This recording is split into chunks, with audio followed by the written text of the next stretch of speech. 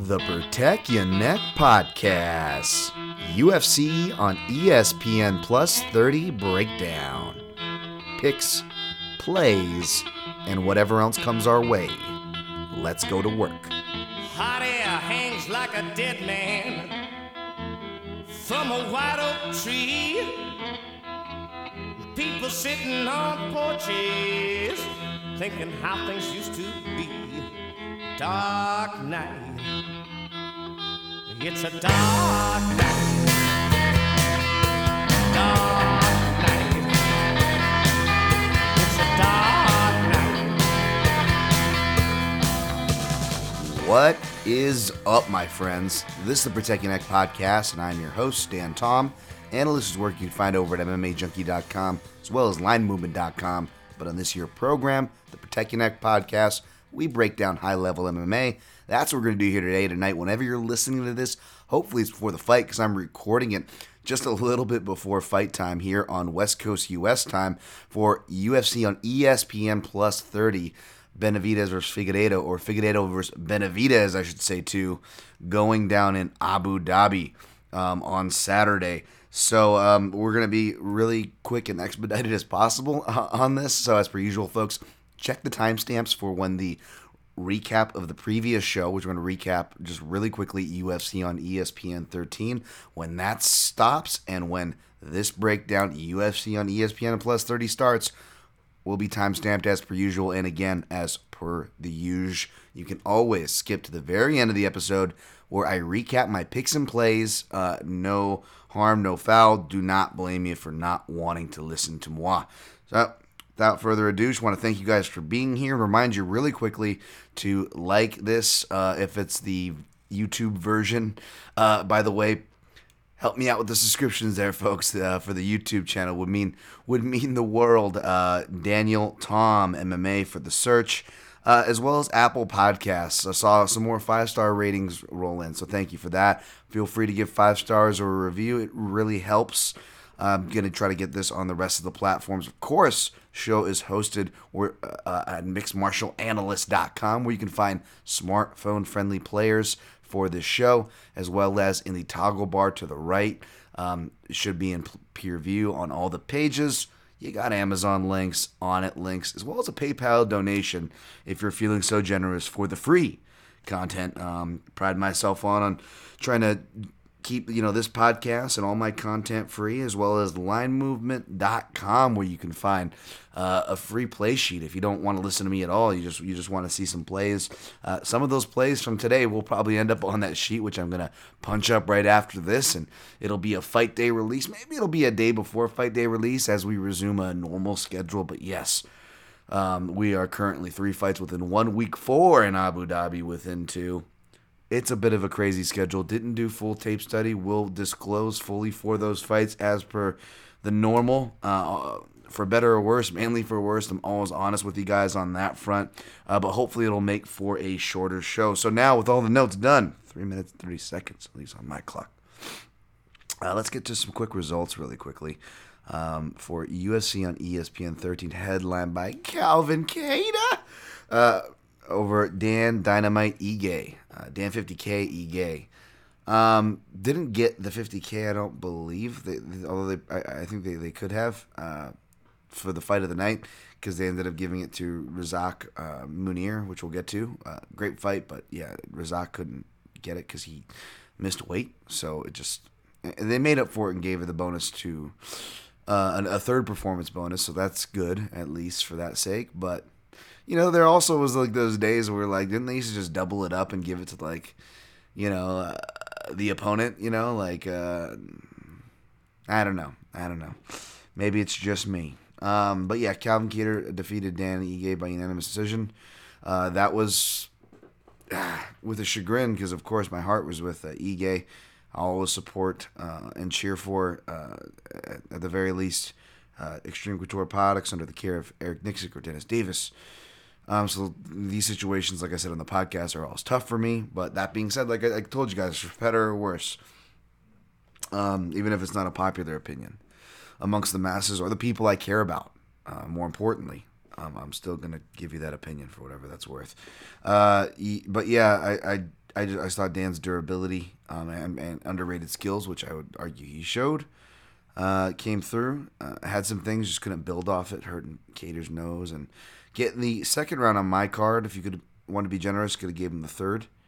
I know I accidentally tweeted like 29-29, but nobody gave me crap on that for some reason. I think they could tell what I meant.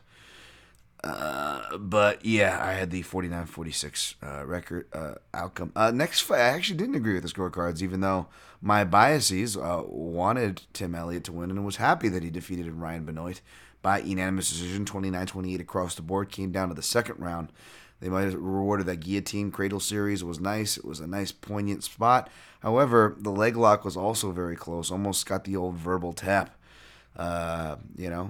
which we saw, take place in the grappling world recently, or be reminded us of that. By the way, shout out to the Verbal Tap podcast. Those guys were awesome. Had me on like a few weeks or something ago.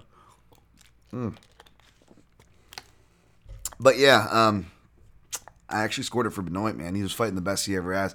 He finally was starting, like the criticisms I was saying about not defending takedowns or not putting together the jiu-jitsu and transferring through the phases. He actually was doing that. But unfortunately, like normal, he doesn't have the gas tank or the pace. And that really costed him. Even when he had like Tim Elliott clearly hurt with the fingers, he couldn't capitalize, He had like a one-handed Tim Elliott out there. And these goofy guys like Tim Elliott or like a Kevin Holland, it's like they have to get hurt for them to start like fighting with some type of process. And as soon as Elliott's hurt, all of a sudden he's throwing jabs and like you're fighting like smart. It's crazy how that works, right? And then I couldn't see who the judges were, but all the judges went against Benoit, which is kind of ironic because not only is Benoit in split decisions, whether he should win them or lose them, like a point I didn't bring up, and which is another reason why I was confident in Elliott if it went to the scorecards, albeit me scoring it for Benoit here, was that if you look at like the whatever judge gave him the fight, Benoit, in previous split decisions, it was always the worst / least known judge, which is never a good sign, right? Like even some known judges will give some weird scorecards, like Sal Diamato's a guy who gets called out a lot. I think he's still like of that mid to late mindset as well, as like he ridiculously weighs takedowns even if there's no score there. Whereas like a guy who doesn't get mentioned a lot, Chris Lee, man, he seems like I can't recall a scorecard that I've been on like what the fuck, questionable scorecard, Chris Lee. Like no, like and Chris Lee like never scores it for Ryan Benoit. Which if Chris Lee was out there in Abu Dhabi, maybe that was the case for this one because none of the judges scored it for Benoit. So yeah, I'll take the win, but I can't feel great about it. Jimmy Rivera defeated Cody Stamann. I like Cody Stamann, man. Like I said, rooting for him with his personal situation to, working with guys that obviously I love, like Eric Nixick. And I know other people, like striking analysts and of the sort, were on this side, just the speed difference. Rivera gets a lot of slack. I don't know what it was, like around that Marlon Moraes fight and the lead up into it. Like people were like accusing him of like being a prima donna or avoiding people, and yada yada. But like this like whole shade, went toward Rivera, and like we forgot that he's fast. He's got heavy hands, even if he's not getting the knockouts. It's felt. You could tell the opponents, respect it to a certain extent or have to. Even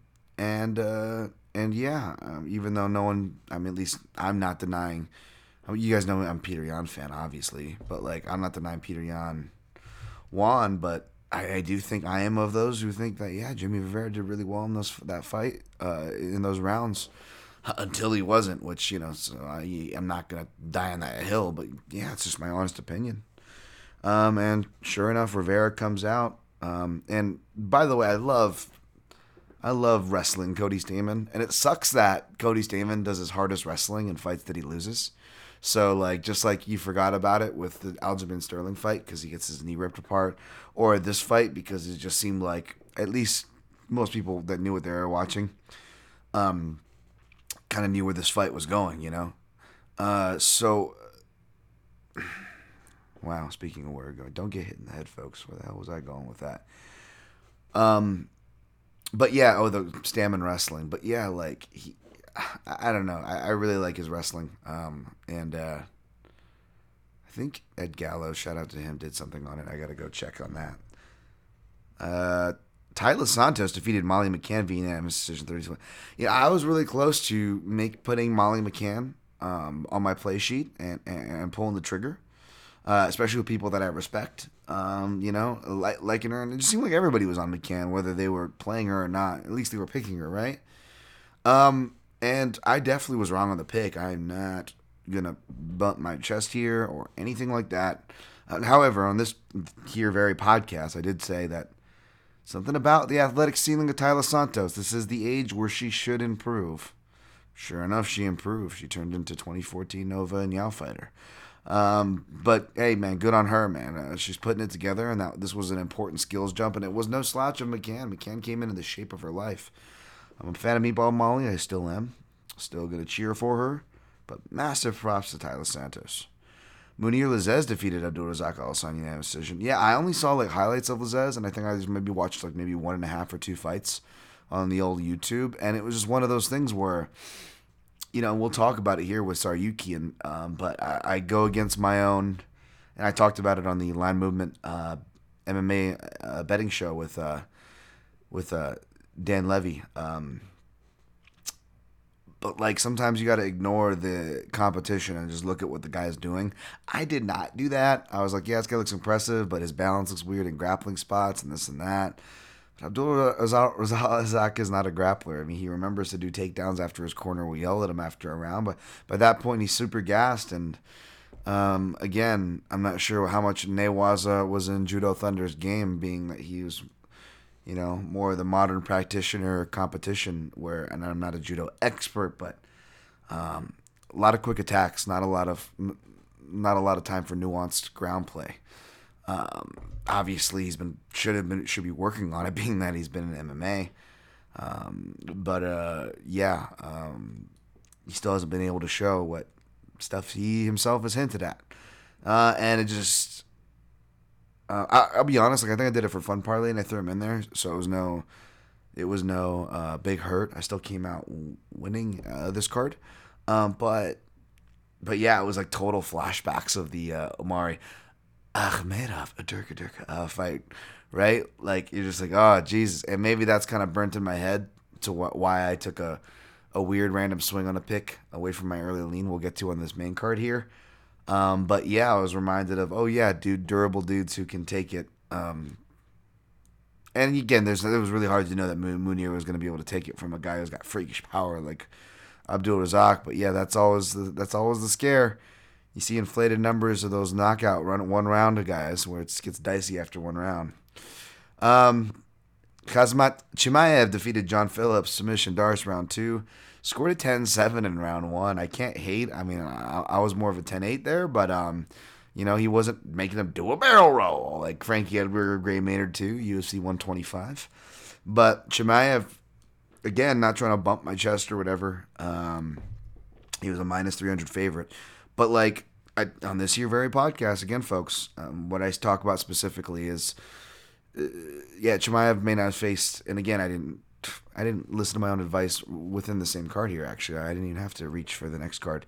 But Chimaev, like I said on this podcast, didn't have to face a legit depth of competition to see that, this guy knows what to do, particularly when given the turtle position, how he hits all those check boxes. And we saw it in spades. I know John Phillips, obviously, not a great grappler or a sample size, but you look at what Chimaev's able to do with that frame and how that frame works at middleweight and what it's going to do at welterweight, his normal weight class. I'm very excited. I'm already fantasy matchmaking. LaRon Murphy keeps the quiet streak alive of return fighters to Abu Dhabi winning, which was a theory I came into this with, not necessarily with LaRon Murphy because I didn't pick him. I picked Ricardo Ramos, who lost to TKO, strikes round 1. And wow, man, survived bad spots, showed excellent scrambling, and grappled right into him. What Paul Felder, it was like Paul Felder do Bronx, man. So props to LaRon Murphy, dude. Guy gets shot in the neck and spits out bullets. Big fan of his. Again, I picked Ramos, not trying to bump my chest, but I'm glad I respected LaRon Murphy despite picking against him and stayed away from that one. Modestus Buskakis defeated Andreas Michailidis via TKO referee stoppage. I don't know. This is one of the many things people keep breaking down that, like, I really don't think that was that big of a deal.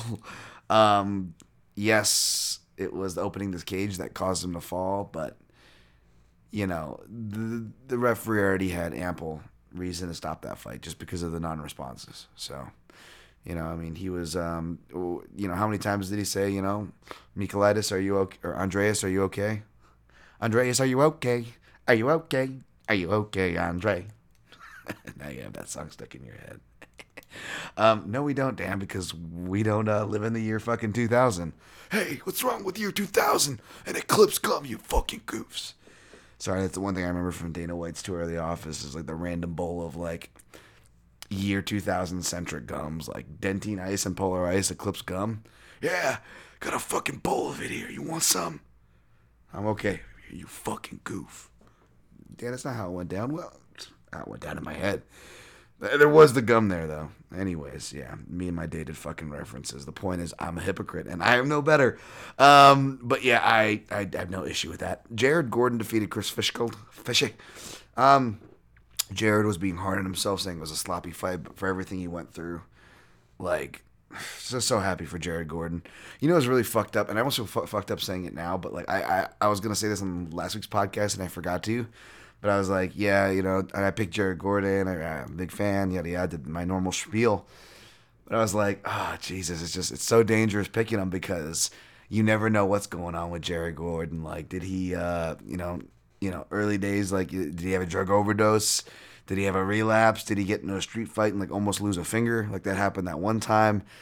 Did he come in on a bad this or a bad, like, there's always these like ridiculously crazy stories and stuff. Like every time, like this guy's got to go through hell. Like he's got, you know, anytime I think about my bad luck, I just think about people like Jared Gordon who have had way worse bad luck and have persevered because they're just badasses in life. But yeah, and then sure enough, what happens, like fucking he wins and all of a sudden like, you know, got COVID, my team got COVID, my wife got COVID, she miscarried. I was like, what the like, holy shit, like, as if what fighters are going through, without the pandemic, like the plight of a fighter is not sympathetic and hard enough, the pandemic, all that stuff going through, that's not enough, and then he's got to go through that, like, that is just hearts out, man, holy shit. Yeah, fucking one for the good guys, man. Not gonna get into my personal spiel that I tweeted about it, but man, just sometimes it feels like the universe is fucking attacking you from all angles. That's definitely been the case for me. I'm not gonna fucking play a violin. I've definitely don't have it worse than him or others, but again, I just bring that up because I like looking at these fighters that can overcome adversities, and it's very inspiring, man. So props to Gordon. Liana Jojua keeps the trend alive of people returning to Abu Dhabi during this Fight Island stretch. And she beats Diana Belbita. I was dealing with some neighbor drama that I kind of just alluded to. Almost getting to a fight of my own. So I missed this, but yeah, from the highlight and what I read, it seemed like Belbita's pressure doing her thing, but she just clenched for no reason. And Jojua took it an armbar. Brutal one. So that cashed to make us 2 for 1 because Jack Shore defeats Aaron Phillips via submission or a naked choke. Round 2, 229. So, yeah, I had the over. You know, I had the under last week, and I'm like, oh, everybody's fighting slow. The overs are going to go. And then I was like, wait, bantamweight. I know these guys are finishers and familiar with their style. I'm not going to rehash it, but I'm like, bantamweight, entry point, low entry point, 1.5 round of an entry point. Oh, crap. I'll take a shot. And, fuck, man, he couldn't hold on for it. I still got love for Aaron Phillips, but it's like one of those things where, like, and this happens a lot too, and I think this is another reason for overreactions is because a lot of times people will lose a bet on somebody, and that bias will carry over, and I'm going to fade this motherfucker, or whatever it is. We've all done it. But I like to think I'm pretty good about that. I think I've grown out of that phase for quite some time now. However, like, you could put, like, Aaron Phillips versus, like, fill in the blank, like, terrible ass fighter, and then the odds makers messed up and put Aaron Phillips as a plus 400. Like I don't think I could just play him out of principle. I'm like, not that I played him here, but I'm just like, just seeing that, I'm like, I cannot.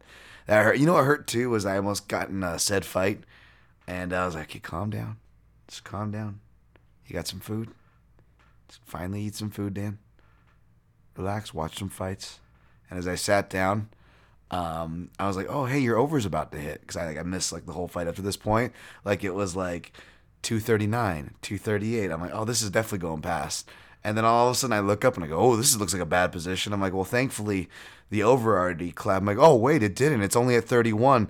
Why is he tapping already? So it was like the worst way to lose a bet. Like you'd rather just lose your bet straight out, right? But then like with everything else I had going on and was like trying to, not pound someone into the ground previously for threatening my mother and dogs, real class A human being I'm dealing with next door. Likes to pick on handicap older women and animals. After somehow calming down from that, you sit down and you lose a bet. The worst way possible to start the night. So it was like, oh, this isn't going to go good. But with some luck from the judges, was able to close the Line Movement MMA.com betting sheet at 2-1 and overall 8-3 in picks on that card. 1-1 in props, because I did end up taking the over for, like I told you guys on the podcast, so I'm not doing a revisionist history. It's proof. For the Ige Cater, that hit, so I guess that's why I wrote 1-1 for props. 2-0 in straight plays. Yeah, no parlays. All right, let's get to it. Sorry, as I go here, 21 minutes, not too bad. Let's try to get through this one fast here. So I pull up odds for UFC on ESPN+30. Figueiredo Benavidez 2. Had a good conversation with my dude Dan, who's on. I don't know if he's on Figueiredo, but he picked Figueiredo. I'm picking Benavidez, and I still haven't changed as my pick, and I also still haven't changed as far as my play. Even though the plus number keeps growing. I mean, if it gets to plus 200, I got to play it at a principle. According to my man Dan, and shout out to him and Shaq over there at Half the Battle. And I get what he's saying here. He's saying, if you believe he's got enough of a chance to officially pick him, why not play him at those odds? And I get that principle. But as hard as it is to stay away from dogs, especially as you guys can see, and not on purposely, and I wouldn't think of myself as a chalk guy, but yeah, I've been doing a lot of chalk lately, right? Whether it's just picks or plays or outright picks. So yeah, it's definitely hard to pass up on some dog odds, especially a guy I could feel good about playing. A guy I definitely could feel good about cashing in Benavidez. But again, even though I'm picking Benavidez here, I still don't deny that Figueiredo is favored for a reason. I still don't deny that Figueiredo won the first round despite 3 judges giving it to Benavidez, which isn't a travesty. I just don't agree with it. And again, that's kind of hard because I know most people are all the way one way or all the way the other. And for whatever reason, it feels like, maybe it's just today looking at Twitter, like Benavidez is the bad guy. I know Tommy Told had a tweet kind of on a different point, but I completely agree with him on like fans overreacting to like a Benavidez interview. And then I made the mistake of looking at like a couple comments on like, it was like one of those ESPN like clipped interviews where they only like clip one part of it, and it was where like, he's gonna feel like what it's like to wake up with your head hurting from concussions or crying or not knowing this and that, and was kind of like explaining the personal note, and we can talk about how that could be good or bad. It's worked out good in the sense of wins, albeit a close controversial one versus Cejudo, and a clear win against Angel Torres, back in the WEC days. So like, if you want to be alarmed by that in the sense of like, that's not a good sign for Joby, totally cool. And be like, Joby's gonna take another L though. That's totally cool, man. It's your opinion. It's not my style, but I'm not gonna hate on that just because it's not my style. But I tweeted something earlier. And it was just along the lines of, because, it was people just going like, oh, he's going to get head trauma again. Ah, I hope he likes head trauma because he's going to get more of it. And I'm like, it's that kind of shit that bothered me. And I get that I'm going to be more sensitive to the issue because I live with these things and I have I only can read a certain amount and watch a certain amount before my vision starts to go every day and I start to get headaches. For years now, since my concussion, I sustained in a training camp for my second amateur fight. Obviously we're all kind of sympathetic to our mothers, and yeah, if your mother, had something happen, whether it was a car accident, something fell on her head, or a brain aneurysm burst, or she strokes out, and now she has had worse head trauma than yourself to the point where you have to take care of her. I've had to learn so fucking much because of my experience and those around me. Not to be fucking cool or sound cool on a podcast.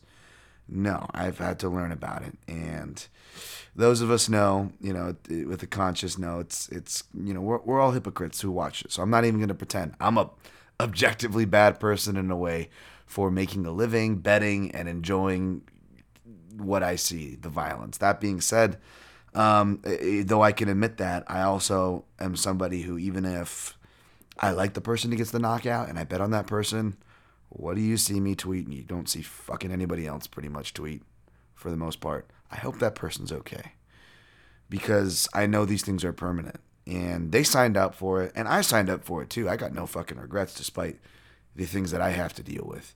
I knew that before I did any type of boxing, amateur kickboxing, smokers, exhibitions, amateur MMA fights, any of the things I did, I knew that even in practicing leading up to those things, it takes one wrong shot and the rest of your life has changed. And of course, I figured, invincibility, yada yada. And anyways, this isn't about me. It's about Joe B. And I don't know if he is talking about himself because or this camp relevantly, because I know that from knee injuries to that messing with your psyche, he talked to us at MMA Junkie Radio, really opening up, being vulnerable, which most immature people who have not competed on a real level or experienced real character building things in life by providing themselves with the proper challenges, will make fun of those for being vulnerable, for shedding a tear, for admitting that they have shed tears. I don't. Now, do you have to worry about these things? We'll talk about Jack Hermanson or other guys who have admittedly dealt with performance anxieties. Of course, especially at the same time, I'm not going to tell you that the sky is not blue. We're going to talk about these things objectively and honestly and relevant to the fight and performing on this podcast. But I'm not saying you're not allowed to say anything or it makes them fucking, impervious from criticism. But they're the ones out there risking it. So if you are somebody who has a bad taste, you're going to be mad at Benavidez, a fighter. And as we learn about fighters, you don't want to meet your heroes. Yeah, a lot of them aren't the best people, for sure. I'll be the first one to say it. I've said it on this podcast before. That being said, a lot of them are really good fucking people. And find one that'll tell you Joseph Benavidez isn't. Find one. I'll wait. This is a good fucking dude. One of the few. And one of the few times this good dude wants to get angry at somebody, a cage fighter, at another cage fighter who he gets to fight. A cage fighter who, kind of crushed his dreams before the fight even happens by missing weight. Setting that kind of rhythm, deflating the fucking contest. Not that it's an excuse, man. Figueiredo won. But, you know what I'm saying? And then he does win. And not only does he win, but he does it off of the headbutt. And yes, the headbutt was Benavidez's fault. He's done it plenty of times. Before this headbutt stuff became prevalent. Who's been saying it since, 2018, that Alex Perez fighter, whenever... the Benavidez headbutt thing. I have. I'm one of the few that have. Believe me. It didn't surprise me. I'm not playing the violin for Joseph Benavidez, but you can't deny that it happened. You can't deny that it caused damage, and you can't deny that the knockout happened right after that, which is part and parcel of why we're having this rematch, folks. So if Benavidez, a cage fighter, wants to get mad at a game where head fucking trauma is dealt in spades. And it's already being dealt regardless if he says anything. And he says he wants to return the favor. Like, he's a bad guy now for that? Are you fucking kidding me? Yet these same people are up in the comments, like, fucking making fun of head trauma that they probably can't confirm or deny because, like me, they didn't go click and watch the full interview. But they sure as shit can, tag these fighters to this negative shit. And then the fucking, I don't want to say social justice warriors, that's the wrong thing. The snitches, like, who like think they're helping the fighters by tagging them to negative shit that other people say. I'm like, I don't get it. Like, you really think these guys are getting ready to do a cage fight? You think they need to be seeing this negative shit that you or other idiots are saying? Like, how does that help? I'm sorry I'm ranting here on this. I'm going to go through this breakdown really fast. I just wanted to explain that tweet where it comes from because, again, that doesn't mean you can't. I get it. Like, there's CTE jokes. Brendan Schaub will do it on himself. Me and many will do it on Brendan Schaub for the shit that he says. And Brendan Schaub is a fighter, and he was able to pull himself out of the system that works against him. And for that part, I respect him. And I don't hate. I'm not a hater on Schaub's success. Excuse me. I'm not a hater. However, like, yeah, I'd be a hypocrite if I said, like, I haven't made, Schaub CTE jokes or whatever. Like, I'm not saying that. It's all about comedy, it's all about intent. What's your intent like? And even these people that are being idiots with these comments, like, I don't even think their intent, for what it's worth, is like, like twiddling their mustache like they're evil people. They're ignorant and they're stupid. Like, but they're not evil. Or where are you punching? Are you punching up or are you punching down? And again, super successful, super athlete guy, Brendan Schaub, Corona's nothing. It's so easy to overcome when you're a super athlete in their prime, catching a least, regionally less dangerous strain, and you have all the funds and a hookup with Rogan and his doctors to do medical vitamin IV stuff because, we can all do that. Yeah, it's so easy. You're not punching down when you're when you're attacking a dude like that. So, it's all about intent, and so I'm not trying to hate on anybody. I have inappropriate humor myself, though. I got dark fucking humor. I'd be a complete hypocrite. I'm friends with. I like people who have fucked up jokes. I'm not trying to be fucking police the world here. That's not my thing, folks. I'm not trying to come at you. I'm just coming out of a small sect of ignorant people who choose that to make their point. You want to say Joe B's going to get washed? Oh, I can't wait to cash. Fucking go for it. Good luck, man. Good luck to all y'all picking and playing Figueiredo. I'm not playing Benavidez here, but he is my pick because the dynamic, which you can go read MMAJunkie.com to save time. I'm going to kind of skip through here. The dynamic is the same. If Benavidez can survive the shots early, I think he can pull away with his pace and body work. In fact, you could argue that is even more so with Figueiredo having to do the rigorous travel and weight cut to make sure he's on point. Because again, even though he won, I don't blame Joe B for saying he didn't want to win the belt showing up that heavy because, dude, you show up on fight week at 145 to fight at 125. What the fuck? You're going to cut 20 pounds like that? That was ridiculous. And Figueiredo is bigger, and he's going to look bigger, even bigger on fight night, folks. I'm not saying he's not. He's still going to have the power advantage. I'm not saying he's not. But he won't be as big because he had to come in at a whole 10 pounds lighter. And he looks hella sucked in. Now, he made the weight this morning fine. But how does that affect him in the later rounds? How does that affect his ability to take a shot, especially the body and legs? He's shown that he could take and shake off Benavidez's shots like nothing. He landed the harder shots for my money. I'm not arguing with you there. I gave him the first round. I thought he had good momentum going his way. My problem is I'm not sure if he could keep the momentum. And secondly, like I said in the breakdown, it could take just one right hand if Joseph Benavidez shifts or fades to the right side. He did that multiple times, and Figueiredo caught him with multiple shots before the headbutt. And even though, yes, they were the harder, more damaging shot in my opinion, hence me giving it to Figueiredo, the point was, Joseph Benavidez, did he get discouraged or knocked down? No discouraged, no knockdown. He even had the wherewithal to call out his corner who said he won the round, and Joseph Benavidez was like, I don't think so, which is smart. It shows he's not overinflated and resting on his laurels. And it also showed he wasn't discouraged because not only after getting hit after said round, where clearly if you read Joe's body language, he didn't think he won the first round. It didn't matter. Like a true pro, like a true vet, he comes out, gets right back on the clock, and gets right back to work. Headbutt happens. He didn't get dropped from a headbutt like we've seen before. That is true, but it was a damaging headbutt. It busted him open. Took his attention as he shifted right into the power side again.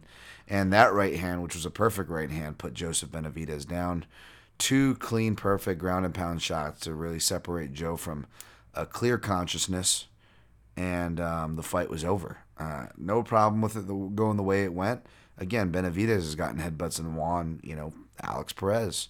It didn't go his way that time. So I'm not fucking crying over spilt milk. I'm not saying you should be sympathetic for it. I'm not even saying that. However, and I'm agreeing, again, Figueiredo won the first round. He deserves to be the favorite here. Good luck if you're betting him. But you can also make the argument that we did see Benavidez take the power.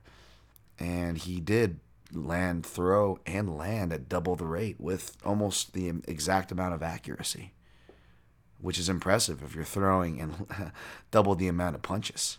In just one round. So for that, I'm going to go with Joseph Benavidez here. By decision this time, albeit I could see him getting a late stoppage. But if it does go to the decision, output, regardless of trends and the way things should be going, still seems to sway judges. So we'll see.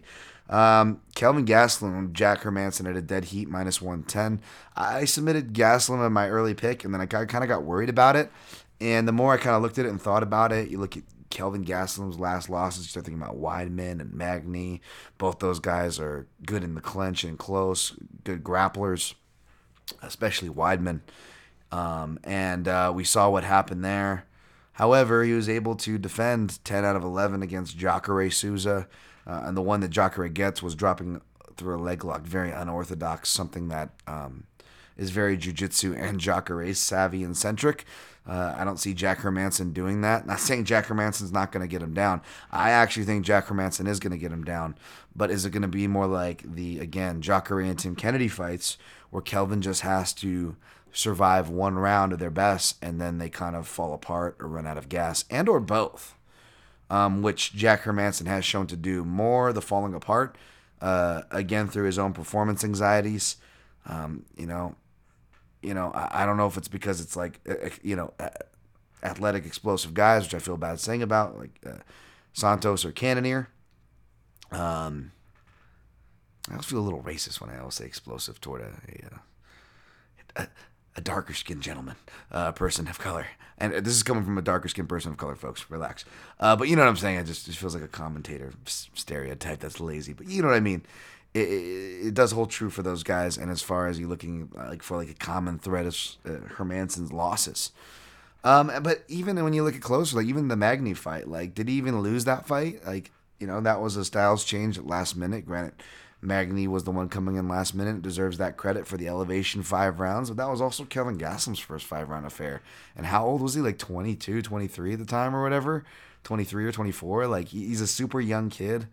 And you could argue that it should have at least been a draw, considering, I don't know if it's the 4th round, Gastelum drops Magny twice, which already doesn't make it a definitive, especially in MMA, but should at least put 10-8 on the question, or on the table. Then he also goes out and gets at least 2 takedowns in the round, at least 3 position advances in the round, one of which leads to a crucifix position, albeit brief. Other leads to a back take, albeit brief. What do you have to do? Sneak in a prison shank to get a fucking 10-8 at that point? So I don't know how much we can really condemn Kelvin Gastelum for. He's 28 as well. He should be turning that corner, Jack Hermanson, he's only 32, albeit he looks 40. He's got that, looks older thing going on. Not hating on the dude. He's still a handsome man. Just saying he looks older than he is. But yeah, Gastelum still has room to improve, which is crazy. That being said, you could still argue that he's just not a consistent fighter, and could be very well how it plays out through his career. I'm not saying it's not, or going to, or he's not inconsistent. Whether it's in the cage or out of the cage, Gastelum's made some suspect choices that you don't usually deal with discipline, whether we're talking about diet, which I don't hate a dude for eating, whether we're talking about the green, which I definitely don't hate on either, or we're talking about, being lackadaisical positions and giving turtle. Again, something I totally can get. But however, what's the common thread with all those? They're all three different things, folks. What's the common thread? Discipline. And even just a moment lapse of discipline, he gets in a mount position from Hermansson. He was able to survive Jacare's choke, but what if Hermansson just goes ground and pound? That being said, even if he gets that deep, I still have faith in Kelvin's scrambling. He's gotten his jiu-jitsu black belt since we've seen him last and really fallen in love with it. Hopefully that helps him. Hopefully that doesn't make him want to play jiu-jitsu more. But whether he humors the jiu-jitsu or gets forcibly put there in that first round like Hermansson tends to sell out to do, I'm much more confident in that his ability to survive there. That being said, wrestling and counter wrestling and maybe just moving in confidence in general. The other variable, the positive one, is that the Brazilian Jiu-Jitsu black belt. The other one I just hinted at is he had a knee surgery, right? And he's had ample time this whole year, in fact, to rehab. It looks like he's been sparring and stuff since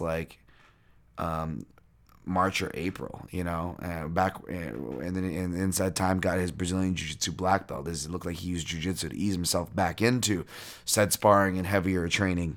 So it looks like he's doing it all the right way. But again, he's ultimately fighting at a division he's undersized for, and I don't want to harp on that because he's proven that his size, his look, you can't sleep on those things. I haven't been one to, but yes, even giving him that, he is still very undersized for the division, and Hermansson may not be an imposing figure or an imposing athlete by looking at him off first glance or off first memory of his fights, but I can assure you from everyone who's seen him in person, he is a big middleweight, and he seems very much stronger than he looks for what it's worth.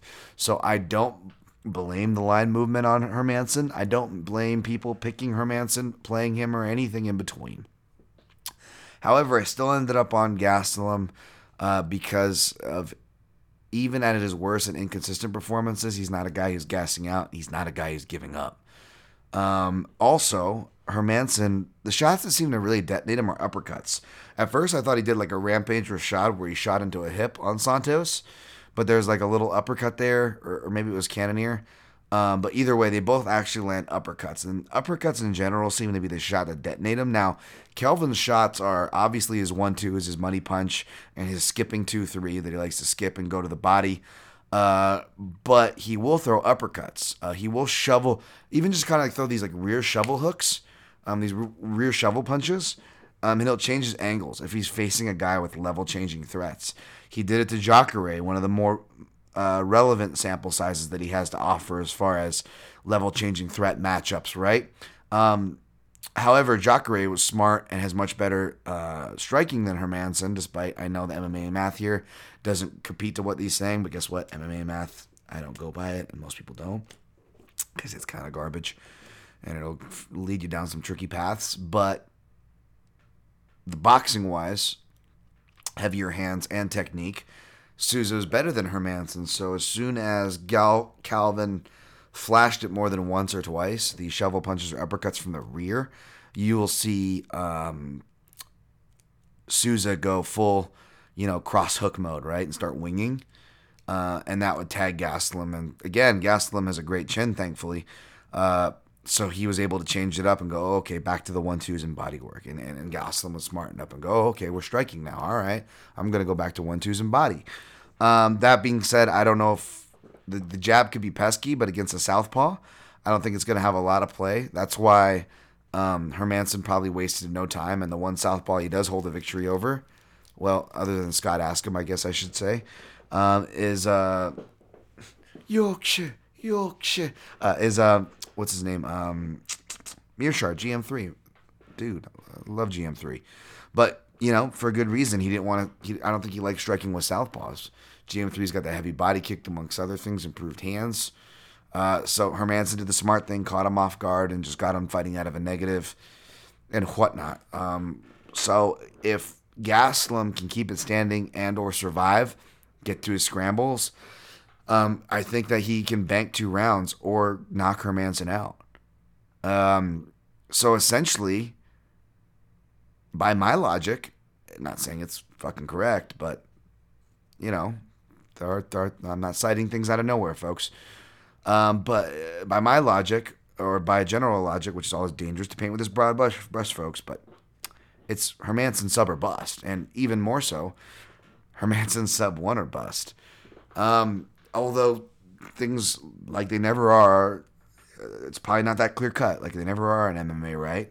That being said, easy to argue more paths to victory here. Not that I always like to go by that card, but the way I draw it up, I think it does. And I got Gastelum here, so I kept my Gastelum pick. I wasn't sure if I was going to play him, but with money continuing going on, I don't think I'm going to get the plus money I want.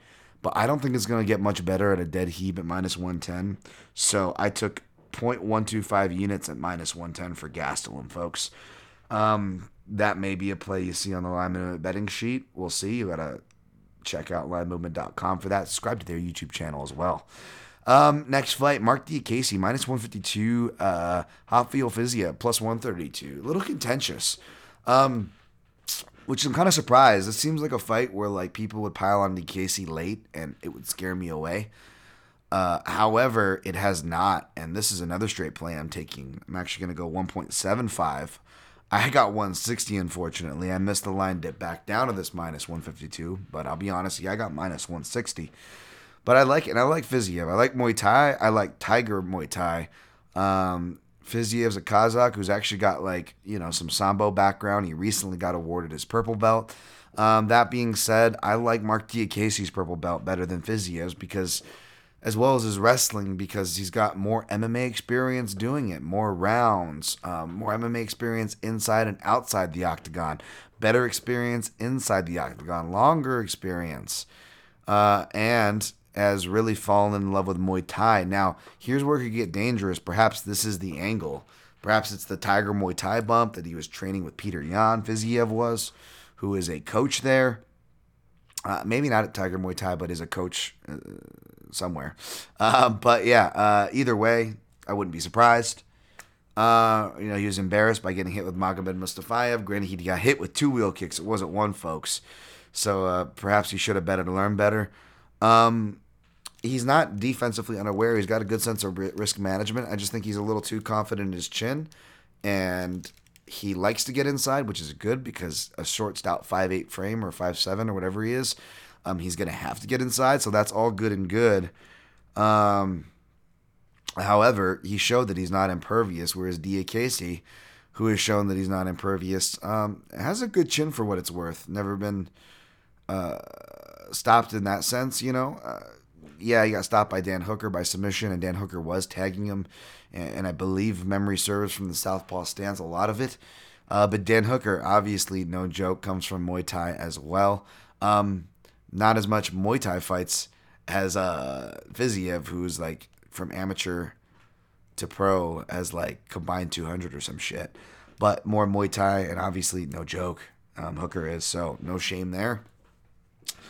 I love Fiziev's style, though, man. He goes to the legs, goes to the body, my favorite.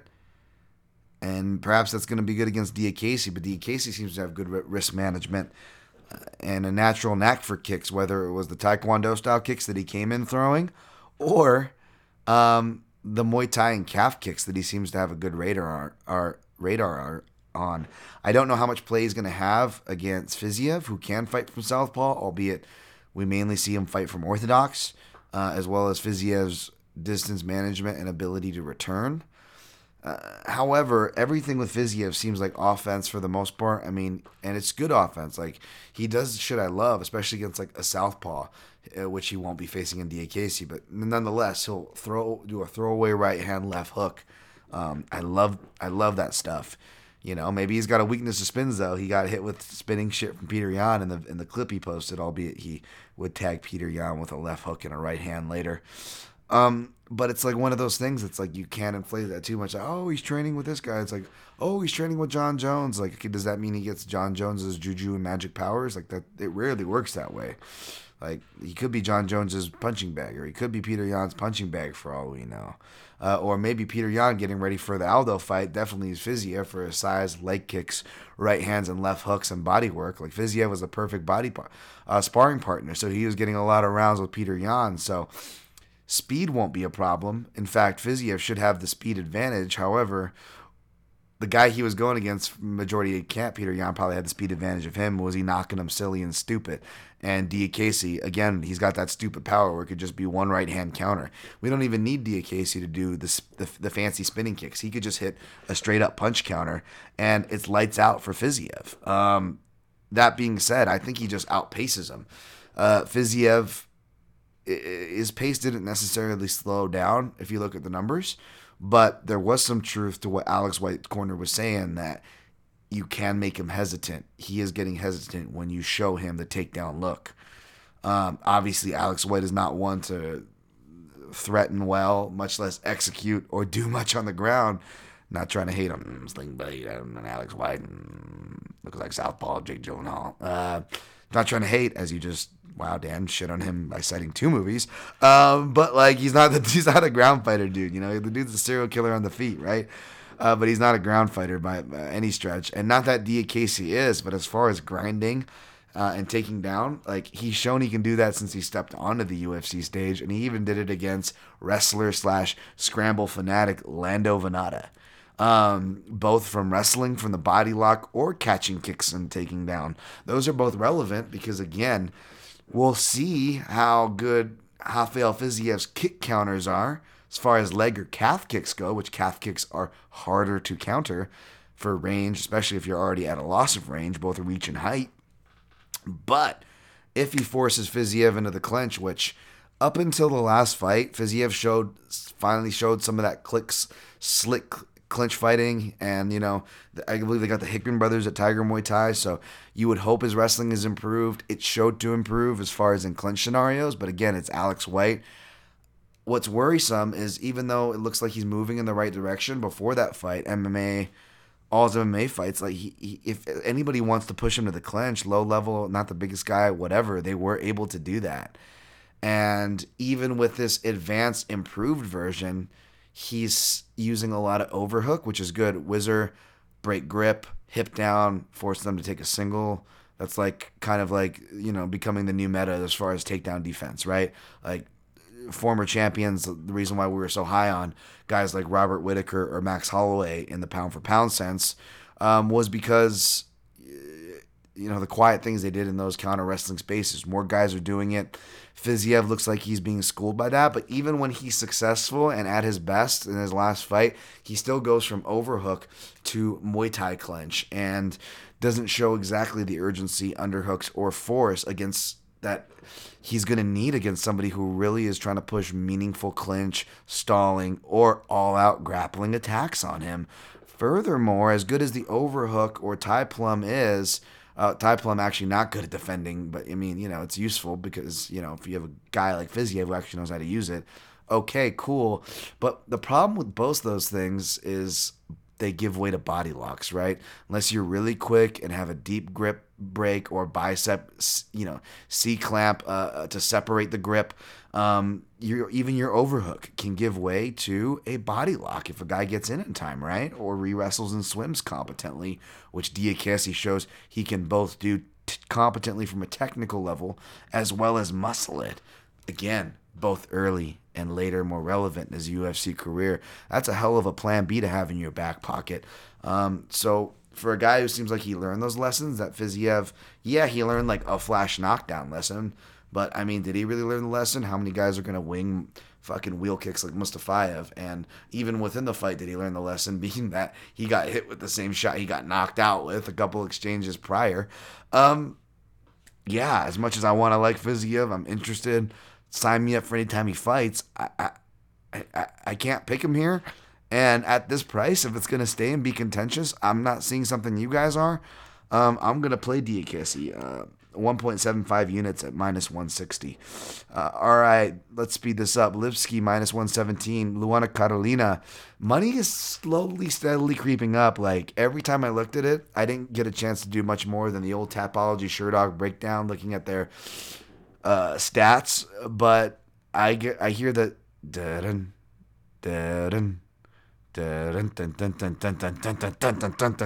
when I look at Luana Carolina, because and the line is following suit. It's creeping up like Jaws, because Lipski obviously has just kind of been a fade plant, spoiler, overhyped, and I'm not trying to hate on her. Just, man, does she really draw those things, right?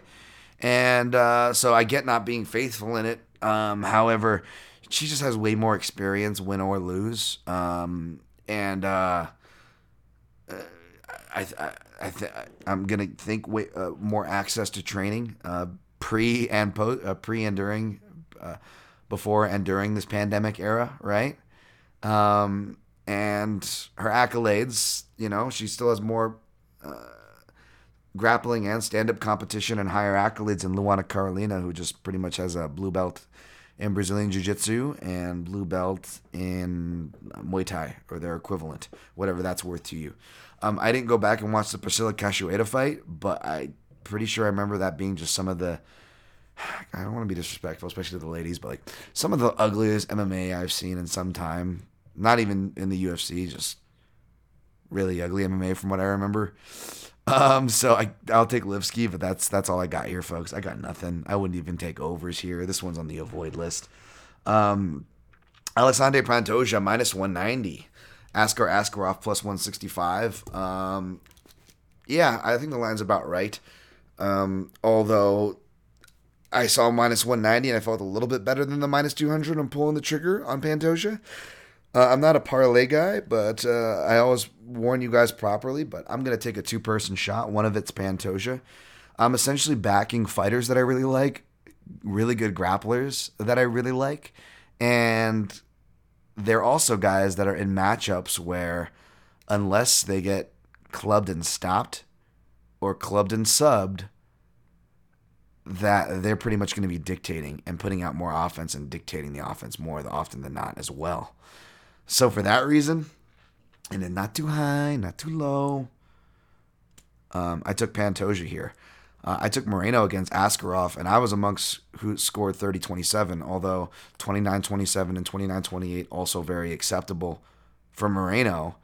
That was a complete robbery of a scorecard, which is the one worry here. I'm more worried about that than Askarov, who seems to have some pop in his hands. But how can you tell? Look at Tim Elliott's defense and Warren Chin. And I know it's like, well, Dan, you just came out here and betting Tim Elliott. Now you're going to shit on him. I'm not trying to shit on him. I'm just saying, I don't know how much stock you can put on that against a guy who's not a striker and, not the most durable. A guy who, even though he's only been rocked once, he does get rocked in a lot of his fights. So, and that was the perfect shot. It was beautiful. Me, I love me them check right hooks, folks, from that southpaw stance, especially if memory serves, right?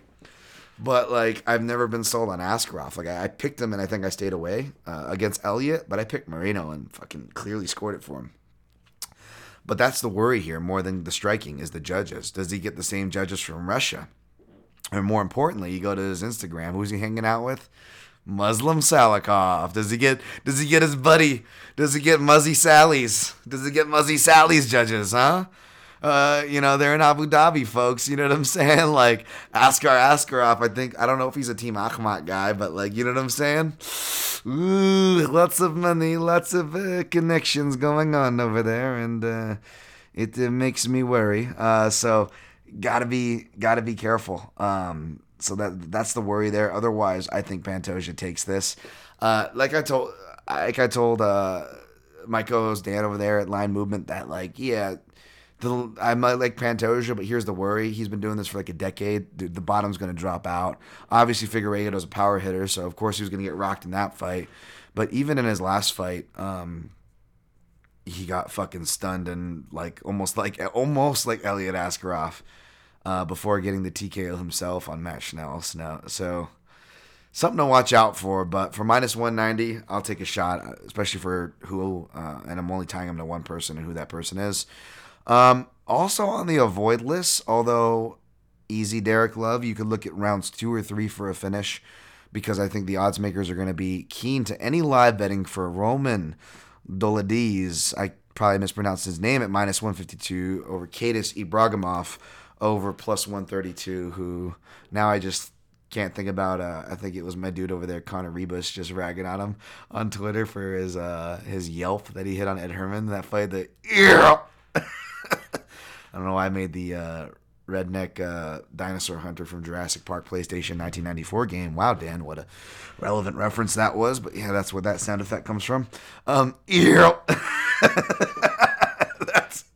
Ibragimov. Who has boxing and sambo accolades, but he just looks like he's trying not to say the R word, folks.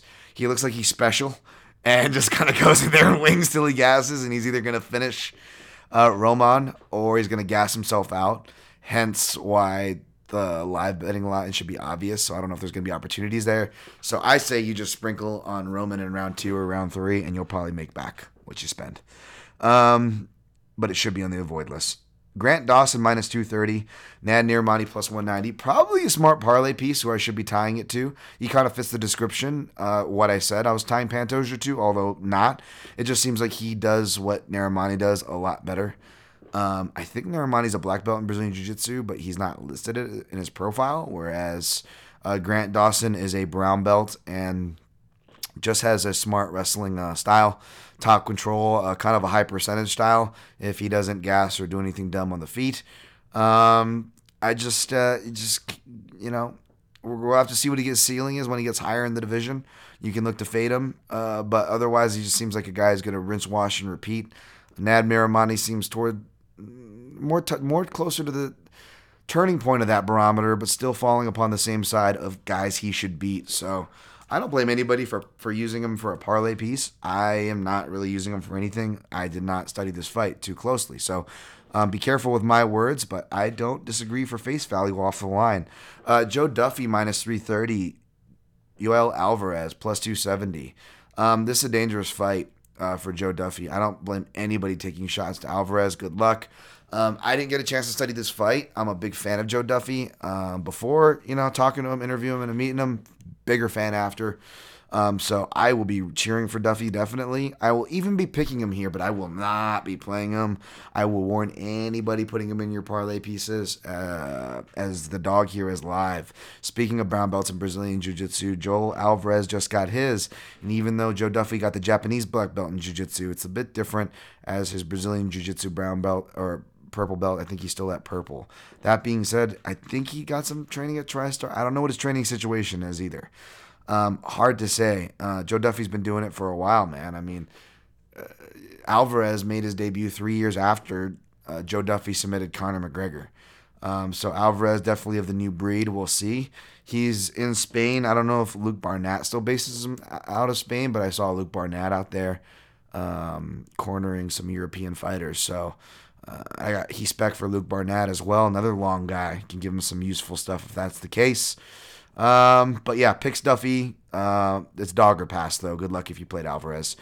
Montel Jackson minus 215. Brett Johns plus 178. This one's strange, man. I don't disagree with Montel Jackson being the favorite, who I was leaning against when I talked to my co-host there, Dan, at Line Movement MMA, but I still don't disagree with Montel Jackson being the favorite, although I am reluctantly siding with Brett Johns here.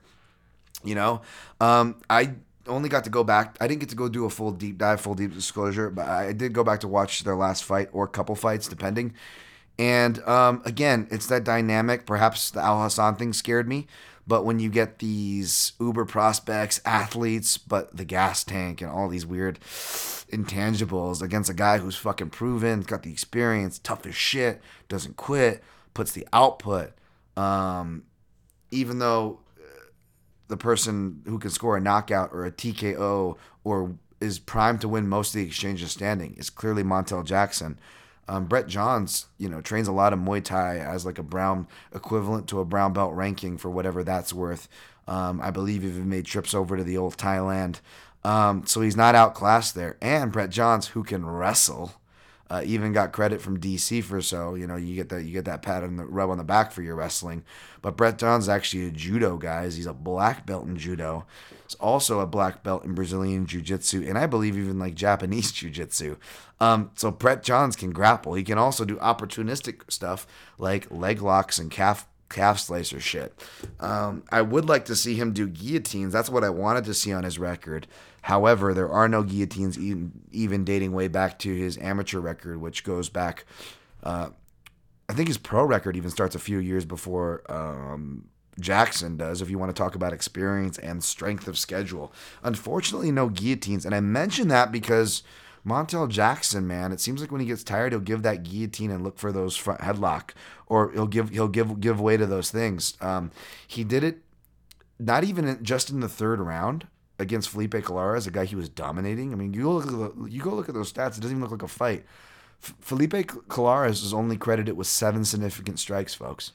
That being said, even after landing this crazy flurry, Montel Jackson comes out looking a little more tired than I remember. I remember him coasting. I don't remember him being so tired. And he is giving the takedown so hard because he's trying to play his poker face. So this could be, 60-40 of my speculation how actually tired he showed or was, perhaps. But to me, he looked more tired than he needed to be on, which is why he really probably wanted to get the takedown so badly. But it was one of those things that fatigue will make you make poor decisions, and he did it at the excuse of giving his neck. And thankfully for him, his arm was at such a bad angle that he was giving arm-in guillotines, and arm-in guillotines are hard to finish. The rule of thumb is the choking arm. If you put your left or your right arm up and imagine you're being choked, that choking arm has to be pretty much horizontal from your armpit to across your neck. The arm that's wrapping in from your neck side, right? In other words, that's got to be almost like a crowbar, like a crossbar. It's got to be almost vertical across. As soon as it gets tilted, that means your grip is being spread out. As soon as it starts getting tilted to an angle, in theory, that means there's being more space being allowed between your shoulder and your neck, which is what's allowing you to breathe there. And if you look at both those arm and guillotine attempts, the arm positioning that I mentioned was already broken, thankfully for Montel Jackson's sake. However, not only did he give those guillotines, he made them worse and didn't correct it both times by getting off to his side. I think he thought he was safe. And I get wanting to get as far away from the guillotine side. That textbook is correct. However, that's correct when you're on top. You got to get back up and square and get back on balance. If you're off balance, you're more likely to be submitted no matter what the submission is, in theory. And if you're off balance and on your side, you're more prone to have the other guy get on top of you in a scramble. Furthermore, what has been a trend as far as finishing high-level arm-in guillotines, I said they've been harder to finish in MMA. Not just in MMA, even in high-level grappling, arm-in guillotines have been harder.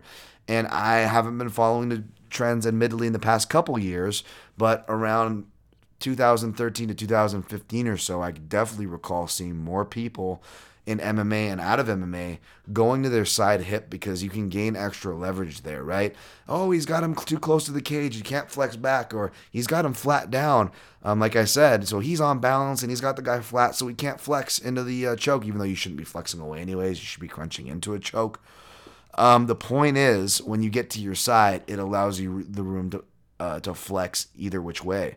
So even though he got away with it, Montel Jackson put himself layered not just once, but twice. And not just twice, but 2 different layers within those 2 different examples throughout the fight.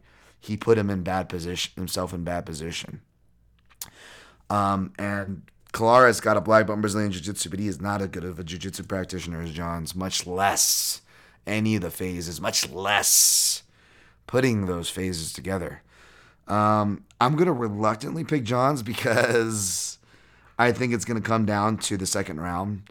It's not just can it Johns turn things around in the second round and force Montel Jackson to work, but Montel Jackson from that long southpaw stance, especially, again, this is where he's going to be getting better, folks.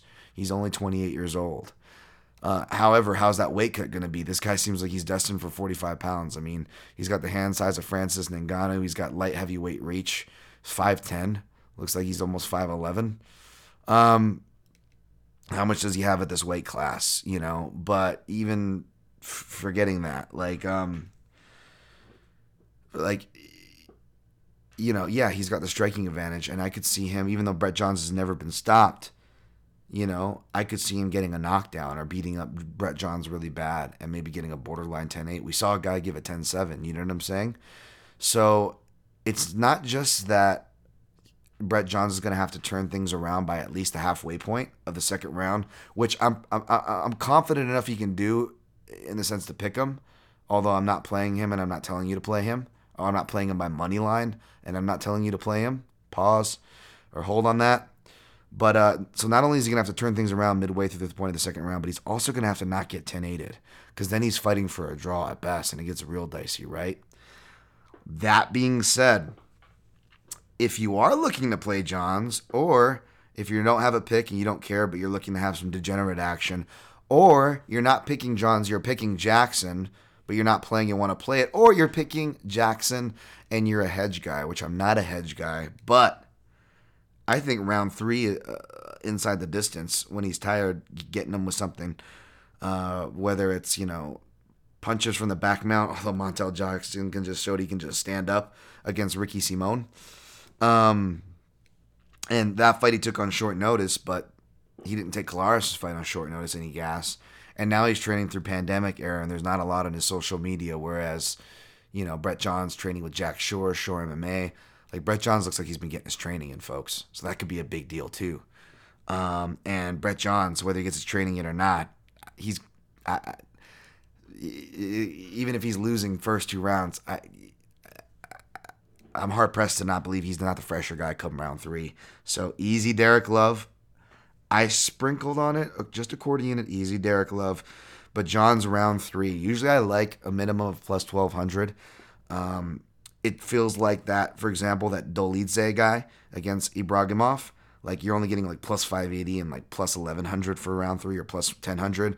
So everybody kind of is on this. And granted, he's the favorite, so it makes sense for it to be tighter odds. But, man, these seem really wide for round 3 odds for what I think is the most potent round for the guy I'm picking. And that's plus 1875 for Johns round 3. So I sprinkled on that.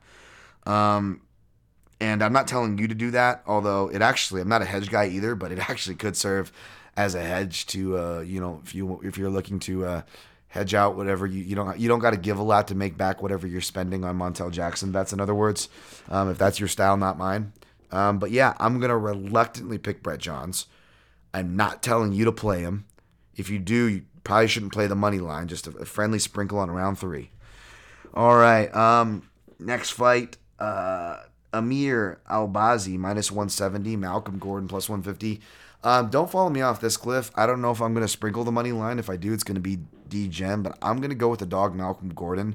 A lot of this could be a bias from TSN MMA show. Shout out to Joe Valtellini, who co-hosts with my dude Aaron Bronstetter. Of course, Joe Valtellini, great Muay Thai practitioner, competitor, coach, commentator, YouTuber, podcast host. The guy does everything, and he is encamped over there, and hooking up with a lot of the guys, using his connections, getting a lot of good training in. With his guy Malcolm Gordon, Amir Albazi, I believe, is taking this on shorter notice too. I don't think, although that could be just as a problem for Gordon. Again, you can't forget that the short notice things are also problems for the other guy. Good and bad. They deserve the credit and credence for it. But Gordon, according to the interview I was listening to, isn't a guy who really worries about his opponent anyways. He focuses on himself, and he listens to his coaches and allows his coaches to break him down. And Valtellini is a guy who breaks a lot of things down, whether it's opponents for him, his guys, or scouting work for other high-level camps. UFC level as well, by the way. So Joe Valtellini knows his shit. They feel pretty good, like they had a pretty good game plan for this guy. It's just worrisome because even though Amir Albazi, this guy looks like he's a wrestler, really good jiu-jitsu credentials. I think he cites that he competed in tournaments, although what kind of tournaments in his region, he doesn't really say. He's only a purple belt in Brazilian Jiu-Jitsu, but like, okay, is he like a Charles Oliveira when he was a purple belt?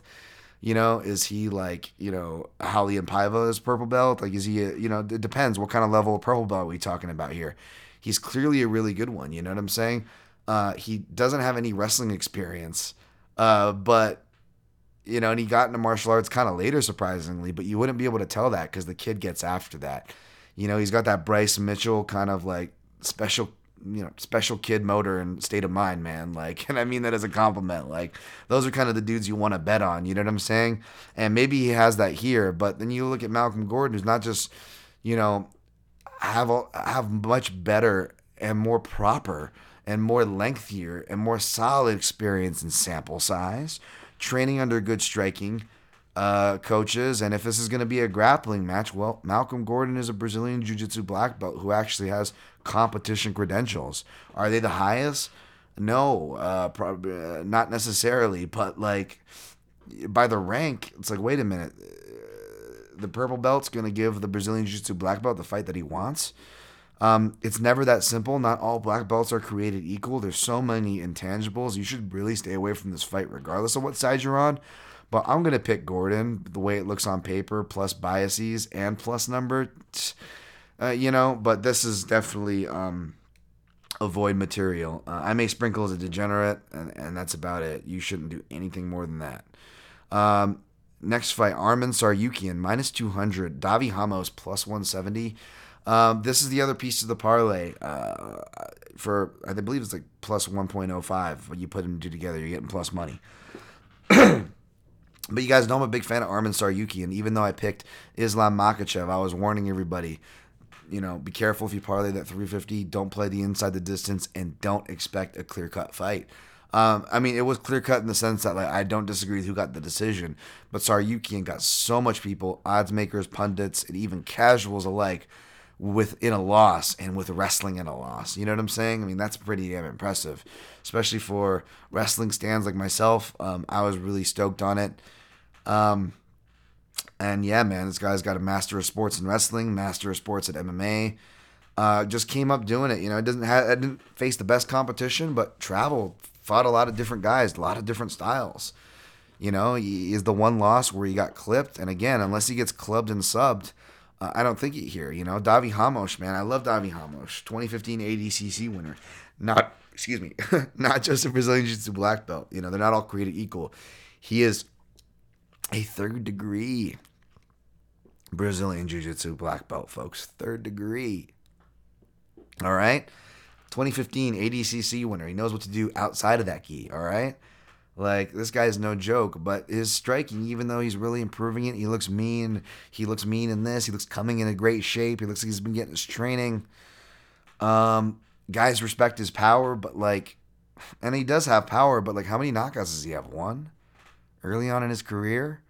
Who did he knock out? Oh, Alberto Quinones, who Sean O'Malley knocked at the bantamweight.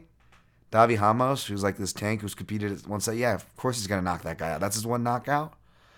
Not saying he can't. Who knows? He could knock Tsarukyan senseless. But if he doesn't do it in that one round, he likes to counter. Tsarukyan's aggressive, man. Tsarukyan will give him a chance to counter. But if he doesn't counter and find his shot, Tsarukyan is going to drown him. Tsarukyan can play distance management. He likes to kick. And now he's finally not facing a southpaw. So all of his kicks, including his favorite spinning back kick, which if he lands to the body, will at least take some points out of Davi Ramos' gas tank. He's going to be able to play his distance game, and in close, he's going to be able to wrestle. He's shown that he's not afraid of wrestling like jiu-jitsu and judo black belts in Albin Mercier, who are way more experienced than him, or guys that are dangerous submission, clinch, and wrestling threats. Islam Makhachev, who I've been super high on, just as high on as Khabib, for the technical stuff that he is, technical play and finesse to his game. That I just love it. And that guy, oh, by the way, also outdid Davi Ramos. Granted, he did wait to grapple until later in the fight, but outdid him on the feet and on the floor. So essentially, whether they're fighting in the clinch or he's got him on the ground and against the cage, which don't be surprised if he does that here to Davi Ramos, folks, or if they're kickboxing, Tsarukyan's going to be doing more at more of a variety and better. He seems like a really hard guy to get the back on, and Ramos does not seem like he's, unless he's like doing a fucking flying triangle in a grappling jiu-jitsu match. He's not really a guy who's going to be working off the bottom very well in MMA with the gloves, especially as the rounds go on. So it'll be your classic scary early, and you'll just see the percentage points in the scale just steadily but surely keep tipping in Saryukian's favor for as long as the fight goes on. And who knows, maybe Saryukian gets a finish in round 3 late over a gassed Ramos, who shows he's even gassed in fights that he's winning, like against Austin Hubbard. The pace that Arman's going to put. Arman's going to make some risks for that pace, but it's going to pay. It's going to pay off. And if it doesn't, man, I'll be the first to, me, no spilt milk here. Shouts to Ramos and admits it when I'm wrong, but yeah, that's my read. Next fight, definitely on the avoid list. Ice Fisherman Extraordinaire Sergey Spivak, minus 175. Carlos Felipe, who plus 155. I was reading his profile, and it was like, I got into, like, at first I didn't even realize what weight class he was in. I was just like kind of skimming through profiles, and I'm reading, and I'm like, I got into MMA to fight morbid obesity. I'm like, oh, wow. This guy like do a Dan Hooker and get down to featherweight? What was he fighting at? Heavyweight. I'm like, Jesus, how big was this guy that he got all the way down to heavyweight? Not shitting on that, folks. I'm not shitting on his accomplishments. I'm fucking proud of anybody that's on that weight loss journey. More power to you. Just, I wasn't expecting to be that was the weight that he dropped down to. But hey, that is a weight class. Good for you, sir. Yeah, I got nothing on this fight. I'll pick Spivak, I guess. I got nothing. It's on the avoid list for good reason. All right. Longer than I wanted to go, folks. Jesus Christ, 121. Recapping from top to bottom. I am taking Joseph Benavidez over Devison Figueiredo. Although not playing Benavidez. Figueiredo deserved favorite. Unless it gets super high. It gets plus 200. Maybe I'll play him. Taking KG Kelvin Gastelum over Jack Hermanson. Taking Mark Diakese over Rafael Fiziev. Taking Ariana Lipski over Luana Carlin, taking Alexandre Pantoja over Askar Askarov, taking Roman Dolidze over Kadis Ibragimov, taking Grant Dawson over Nad Niramani, taking Joe Duffy over Joel Alvarez, who is a live dog, taking Brett Johns over Montel Jackson, albeit reluctantly, taking Malcolm Gordon over Amir Albazi, albeit reluctantly, taking Arman Saryukian over Davi Ramos, and I guess I'm taking Sergey Spivak over Carlos Felipe. Parlayed Pantoja and Arman for plus 1.05 at 1 unit.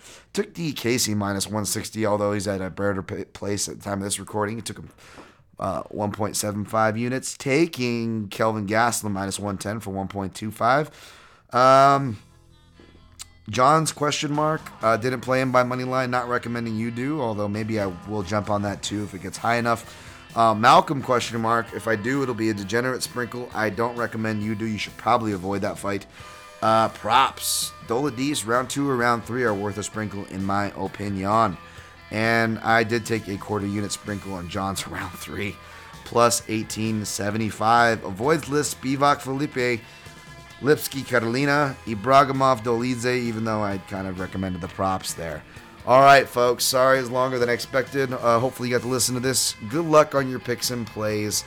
I love you all. Be good human beings out there. You can still be funny. Dude, I'm not trying to police anybody. Just don't be a shitbag, whether it's your neighbor or to a fighter. Don't be an asshole. And good luck. And always protect your neck.